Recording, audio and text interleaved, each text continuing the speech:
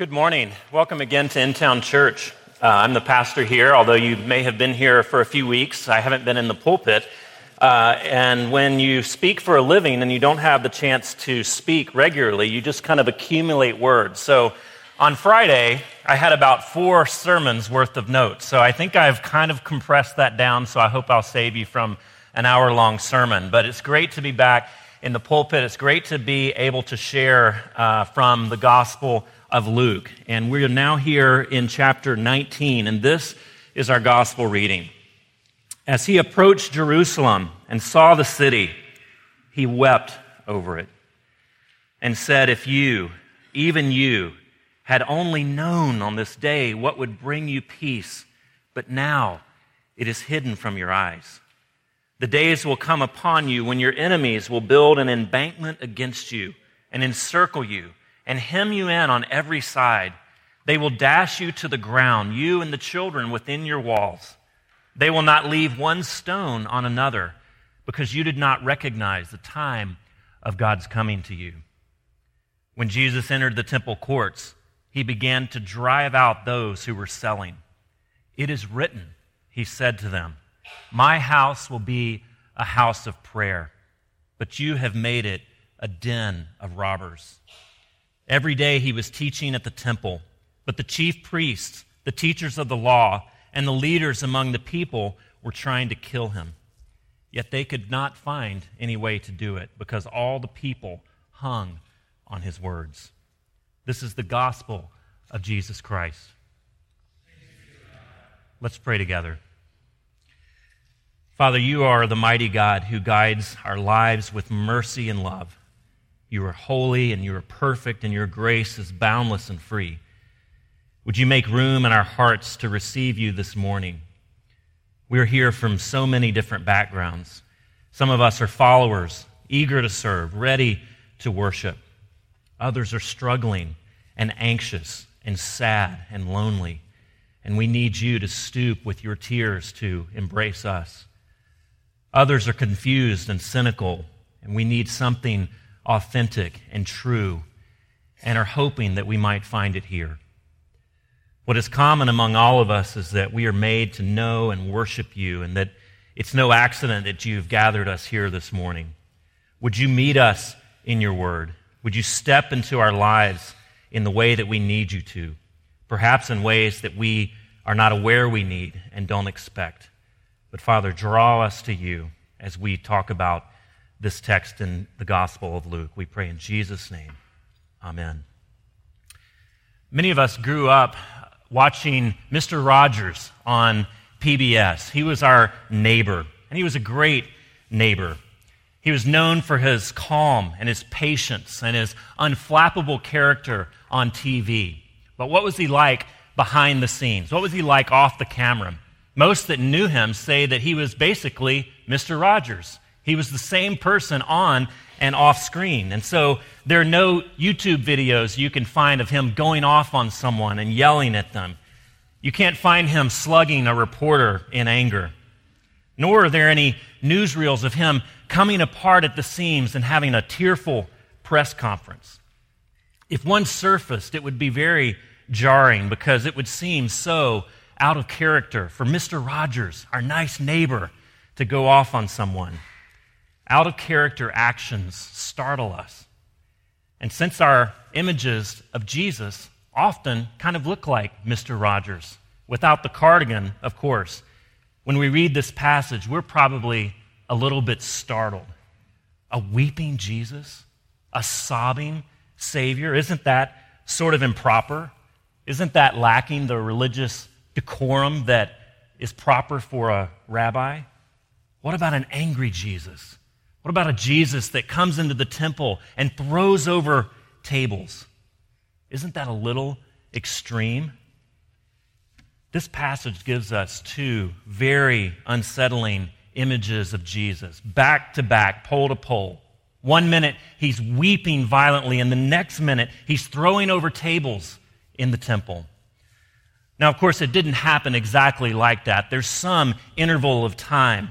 But we can all imagine times where we've been crying And then later in the day, we're extremely angry, enraged over something that's been done to us, maybe even in the same hour. But you see, Luke squashes these two events, though they might be separated by a number of hours or a few days in time. He squashes them together to make a point theologically, to force us to wrestle with a tearful and angry Savior. How do we reconcile these two poles, these two emotions, these two actions that Jesus has? Jesus' tears and his judgment, his love and his anger. Do we really want a weeping Savior? Do we really want a Savior who throws over tables when he becomes angry? We're going to see just three things, three types of king that Jesus is. He's a confronting king, he's a confounding king, and he's a conquering king. Let's look first of all how he confronts. He's a confronting king. Now, Luke's been telling us since chapter 9, over half of this gospel narrative, over half of what he chooses to tell us about Jesus' life is him on his way to Jerusalem. He frames everything in relation to him being on his way to Jerusalem. There's something important about that. There's some reason he needs to be there. There's some reason that he's going to the holy city. And everything is narrated in terms of that. He keeps preparing us, readers. The king is coming. The king is coming. And if we didn't already know the ending, we'd expect this monumental affair, this great coronation ceremony, a huge regal affair, more than anything, beyond anything that the world has ever seen before. Now, it was beyond anything that the world had ever seen before or again, but not in regalia and not in pomp and circumstance. Instead, a weeping, humble, self-sacrificial king comes into Jerusalem on a colt. He comes and dies on a cross, forgiving the very ones that have put him there. If this is the king, it's the strangest king that any of us have ever seen or could ever imagine. He comes to the city. He's been on this journey since chapter 9. He's coming to the holy city, his city, God's city, Jerusalem. And he stands outside, and as he looks over the city, what does he do? He breaks down in tears. He falls apart sobbing. And this is not just your kind of boohoo. This is an actual sob, a weep, a lament. He's wailing. It's a river of tears over Jerusalem and the state that it's in. Now, unless you're one of our more seasoned citizens in the congregation, you probably don't know who Edmund Muskie is. But at a time, he was a very famous and up-and-coming politician. He was the governor and then senator of Maine. And in 1972, everyone was thinking he's going to be the Democratic nominee for president. He would have become a household name. But someone attacked his wife in print. And then he had a press conference to defend his wife and started crying on TV. Or at least that's what was said. I watched it this week, and it is debatable. He came out later and said, well, actually, because it was snowing, snowflakes were on his face, and it was those that were streaming down his face, not tears. But why did he have to defend himself? Why did he have to have another press conference and announce, oh, I wasn't really crying? Because it destroyed his campaign. His campaign never recovered because of that one moment on TV that was captured in a time where he might be crying. Not weeping, not lamenting, but just crying. Just a twinge of sadness because someone had attacked his wife. Even today we have entire news shows that are devoted to covering the fact that John Boehner has cried one more time. Exploring the psychological dimensions of Hillary Clinton crying at an overseas event. Why are we so infatuated with people crying? What does it tell us about our comfort level with tears? We may do it at home, but we certainly don't want our leaders doing it. We don't want a president who weeps. It's a sign of weakness. It's a sign of vulnerability. What will they do when they pick up the phone to another world leader? What if they start crying? What would happen? We can't have a president that cries. And who wants a king like that? If we want our politicians to be cool and level-headed, defiant in the face of difficulty, who wants a crying, weeping king? But you see, Jesus has no problem with that. He has no problem not simply crying, but weeping and lamenting. What is he crying about? What has got him so agitated and so sad that he breaks down in tears? He says, if only Jerusalem, you recognize the things that made for your peace. If only you had recognized that. He wept because other people were missing out. He wept because these people who had been called to inhabit his house had missed it. They didn't recognize the Messiah when he came. They didn't know the things that made for peace. Now, what is peace here? Because we have these ideas of what peace is, and it's generally the cessation of violence. It's the cessation of an argument within a relationship, but that's not what he's promising here. Peace is this grand Hebrew word. It's not the cessation of violence and oppression that he's offering immediately from the Roman Empire. He wasn't offering an end to their political problems, nor is it just this inner tranquility, this individual sense of well-being. He wasn't offering either an immediate end to their emotional problems. But peace is this grand word which means harmony in all of creation, harmony between humanity and God, justice reigning, reconciliation. And all of this was promised in the Hebrew Bible to come when God's Messiah came, bringing salvation in all of its dimensions, physical, mental, social, and yes, spiritual. What the Messiah does, what Jesus does, he comes and says, I will fix all that you've done to make a mess of my creation. I will fix all that you've done to make a mess of your own life, and I will not require one thing from you. It will not cost you anything except receive me. Make me your king. I will bring peace. And they say, no. In fact, very soon they seek to kill him. So let's get this straight. The religious leaders are in Jerusalem. They've been primed, looking for the Messiah. When is he going to come? They've tried to live holy lives, expecting the Messiah to come. And when he does, they reject him and kill him. How can they be looking for him? How can Jesus come into the city doing miracles? How can all of these reports be given about him, that he is the one, he's the coming king, that the crowds hang on his words, and yet the religious leaders reject him and kill him? How do we reconcile that? David Foster Wallace, who I quoted in your bulletin, was a great writer. He died a few years ago, tragically, of suicide. He's writing from outside the religious community, looking in, but he understands us, you and I, if we're part of a religious community, very well. He says, if you worship money and things, if they are where you tap real meaning in life, then you will never have enough. Never feel you have enough. If you worship your own body and beauty and sexual allure, you will always feel ugly. And when time and age start showing, you will die 1,000,000 deaths before they finally plant you.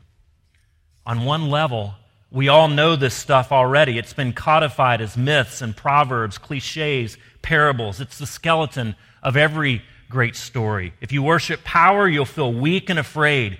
You'll need ever more power over others to keep the fear at bay. If you worship your intellect as being seen as smart, you will end up feeling stupid, a fraud, on the verge of being found out. The insidious things about these forms of worship is that they are default settings.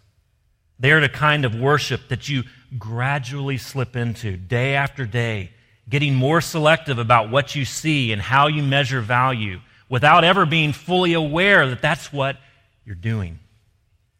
And the world will not discourage you from operating on your default settings, because the world of men and money and power hums along quite nicely on the fuel of fear and contempt and frustration and craving and the worship of self. Our own present culture has harnessed these forces in ways that have yielded extraordinary wealth and comfort and personal freedom. The freedom to be lords of our own tiny, skull-sized kingdoms, alone at the center of all creation. We would love Jesus to come and give us really good advice. We'd love Jesus to come and help us to become a nicer, more gentle, more moral person. We'd love to have him help us learn a method of spirituality. But he doesn't come to do that. Jesus isn't an addition to our lives. Jesus isn't a seminar. He's not a 12-step program. He presents himself to these religious leaders, to Jerusalem, and to you and I as a radically subversive king. You see, we actually do understand these religious leaders' response. As absurd as it seems, you and I do this very thing every day, even from within the church, even from leadership in the church, even pastors. Because we don't want a king like Jesus any more than they did. We don't want Jesus as king because we know at some level that it's going to end our own kingship. It means an end to the monarchy of self. Jesus comes as a radically subversive king. He uproots our kingdoms. He topples them over. He throws them over just like he does in the temple. He is a confronting king. But he confronts in tears. He's a confronting king, but he's also a confounding king. Now, maybe you are not as put off by Jesus weeping as others might be, but what about an angry Savior? What about a king who predicts judgment? How can he go from weeping to judgment, to anger, and towards these very same people? He's weeping outside the city gates for the choices that they've made, and then storms in and drives them out. This is where many modern people, especially Portlanders, will get off the train. We're okay maybe with a sensitive Jesus, but not an angry, judgmental Jesus. Not one who actually expects to be king over your life. What can we say about this? What can we say about Jesus to help understand him and his anger? First of all, is it so difficult to believe? Is it so difficult to understand that Jesus, the king, might be angry? If you care about someone, if you have a child and they're making terrible choices and destroying themselves in the process, don't you understand both weeping and anger? If your loved one is struggling with some addiction, don't you kind of oscillate between deep compassion, deep sadness, and then also rage, where you want to run through the house and tear up all of the tools of addiction? He says in verse 43, "The days will come on you when your enemies will build an embankment against you and encircle you and hem you in on every side. They will dash you to the ground and the children within your walls." He is being a loving, caring parent. In fact, love demands that you tell someone. Love demands that you come to them and you say, look, here is the logical outcome of your behavior. If you worship self, if you reject me, then you're going to end up needing more and more, and it will drive you into the ground. That's what Jesus is saying. He is bringing tidings of the future judgment. He is telling them about how their lives are going to turn out. Therefore, repent. Come back to me. When you're dealing with someone with self-destructive behavior, if you truly love them, it won't do to simply be sad and grieved. Love compels you to take action, to help the person see what they need to see. Is it so difficult to understand that Jesus is grieved with what is going on in Jerusalem? But secondly, we need to see that Jerusalem is a concept as well as a place. It's a metonym for the religious infrastructure and the officials who maintain it. These people weren't ignorant. He's not talking primarily here about judgment on people who, through no fault of their own, don't know anything about who God is. Jesus here is angry not towards outsiders, but insiders. He's angry, and he's predicting a coming fall for this obstinate religious class who've put themselves at the top of the food chain. They've set up a religious system that's self-referential and self-preserving, self-perpetuating, and is closed to the nature of the kingdom of God as Jesus brings it. In other words, these people aren't only harming themselves. Just like any addict, just like any self-destructive behavior doesn't just harm the person, it harms the environment. These people are harming not only themselves, but others. They are bending God's mission in on itself to serve their own interests. Doesn't this reframe his anger and his judgment somewhat? All of a sudden, it's not his anger, but it's his weeping that's so profound and hard to grasp. It's his compassion that's confounding. You and I get angry over relatively small things, or at least I do. I'll speak for myself. I get angry in traffic. When I'm on my bike, I see everyone else that's in a car as driving this big oil-guzzling behemoth that's destroying the world, and they need to get out of my way. When I'm in my oil-guzzling SUV, however, I want the bikers to get out of my way. They're an impediment to my process and my progress. So we honk our horns. Maybe we give people the finger. We become enraged at the slightest provocation. What does Jesus weep about? What does he become sad about? He weeps over the very same people who in a matter of days will take him to the cross, will beat him to death.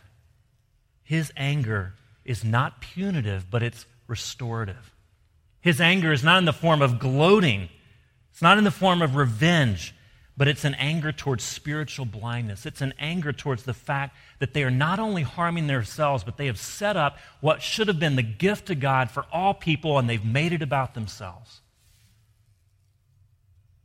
Now, how do we see that? How does that come through? We've seen it all through Luke, but let's finish finally by looking at the conquering king. Hopefully you're trusting me enough that I know what I'm talking about, that he's talking about the insiders primarily and not the outsiders. But where is this coming from, particularly in these passages? He quotes two Old Testament passages, and he brings them together. He takes two fragments, and he lines them up as if they're one. My house will be a house of prayer, Isaiah 56, which we read earlier. And then, but you have made it a den of robbers or a den of thieves, Jeremiah 7. House of prayer. You noticed, as we read it earlier, there's an addendum. There's another part to house of prayer. What is the temple supposed to be? What is the kingdom of God supposed to be? It's a house of prayer for all nations. The temple was supposed to be a gift of God to humanity. It was the place where heaven and earth were squashed together, where God met with his people, both symbolically and really. His presence dwelled in one place in order for his presence to be distributed all over the world. It was a house of prayer, not for Israel only, but for all nations. All nations were to be invited in, so much so that in the very architecture of the temple, there was a court that was just for Gentiles. In fact, it was the largest part of the temple. When you came in, that was where the Gentiles prayed. This is where the money changers have set up court. This is where commerce is now going on.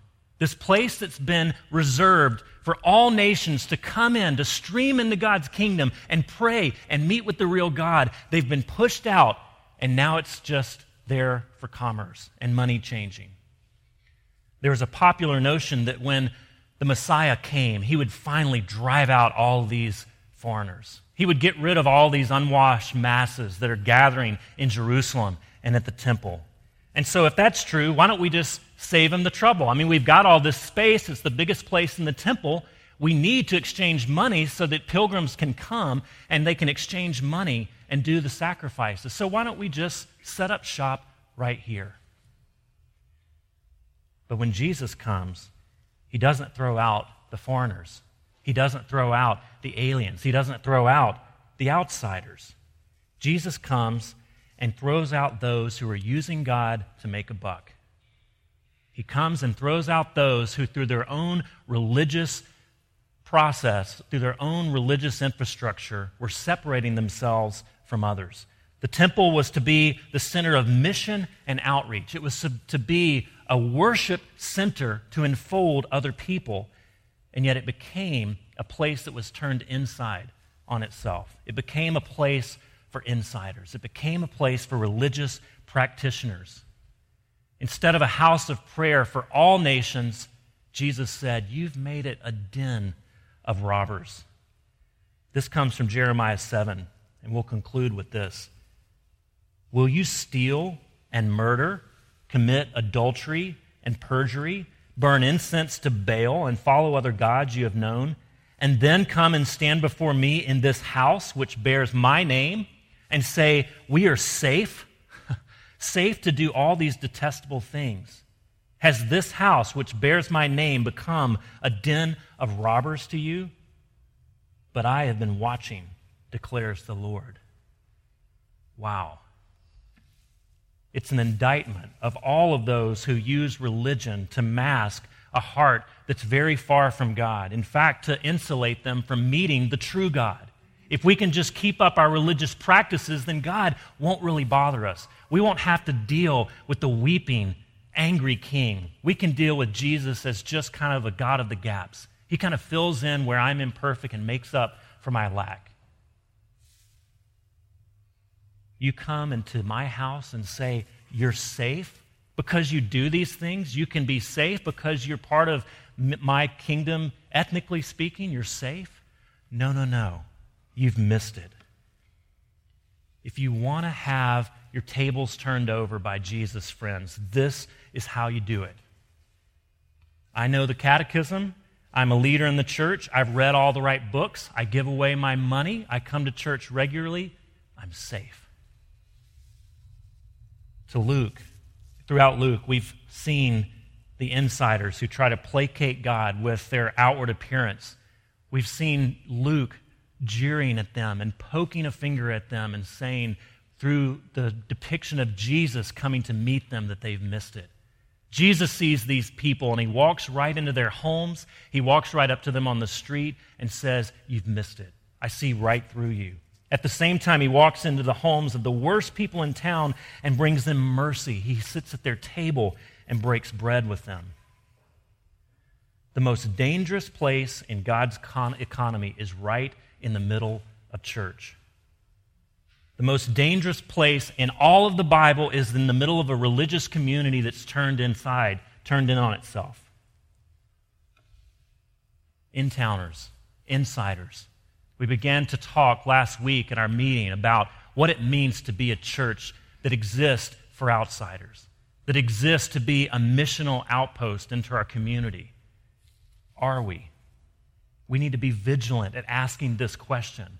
Are we a religious community that has been set up to serve insiders and develops this infrastructure so that we can pat ourselves on the back and go about our business? Are we a religious community where Jesus, the real Jesus, the weeping, the angry king, can come in and say, this is mine, now go and take the message of the good news?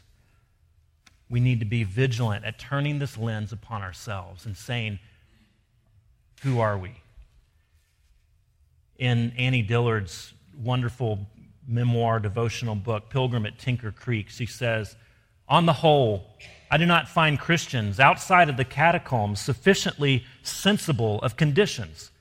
Does anyone have the foggiest idea of what sort of power we so blithely invoke? Or, as I suspect, does no one believe a word of it? The churches are children playing on the floor with their chemistry sets, making up a batch of TNT to kill a Sunday morning. It is madness to wear straw hats and velvet hats to church. We should all be wearing crash helmets. Ushers should issue life preservers and signal flares. They should lash us to our pews in case God should show up. Kind of extreme, huh? But Jesus, who unites such apparent extremes of character, of sobbing and anger, into a balanced and perfect whole, in the end, demands an extreme response from you and I. He throws open the doors of salvation to everyone and then warns the most devout insiders that they have no claim upon him. And it forces our hands. Don't placate me with your religious posturing. Don't patronize me by letting me help you manage your own life. Those who encounter Jesus may have been confronted by him. They may have been confounded by him, but they weren't confused. They knew that they had to crown him or kill him.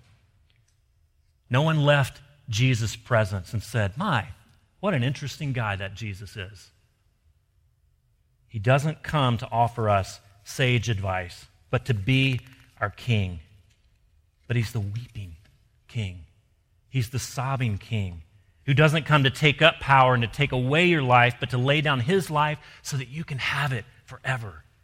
He gives up his freedom so that you can be set free even from yourself. He receives violence so that you can have peace, to deliver you from your sin and your guilt and your shame.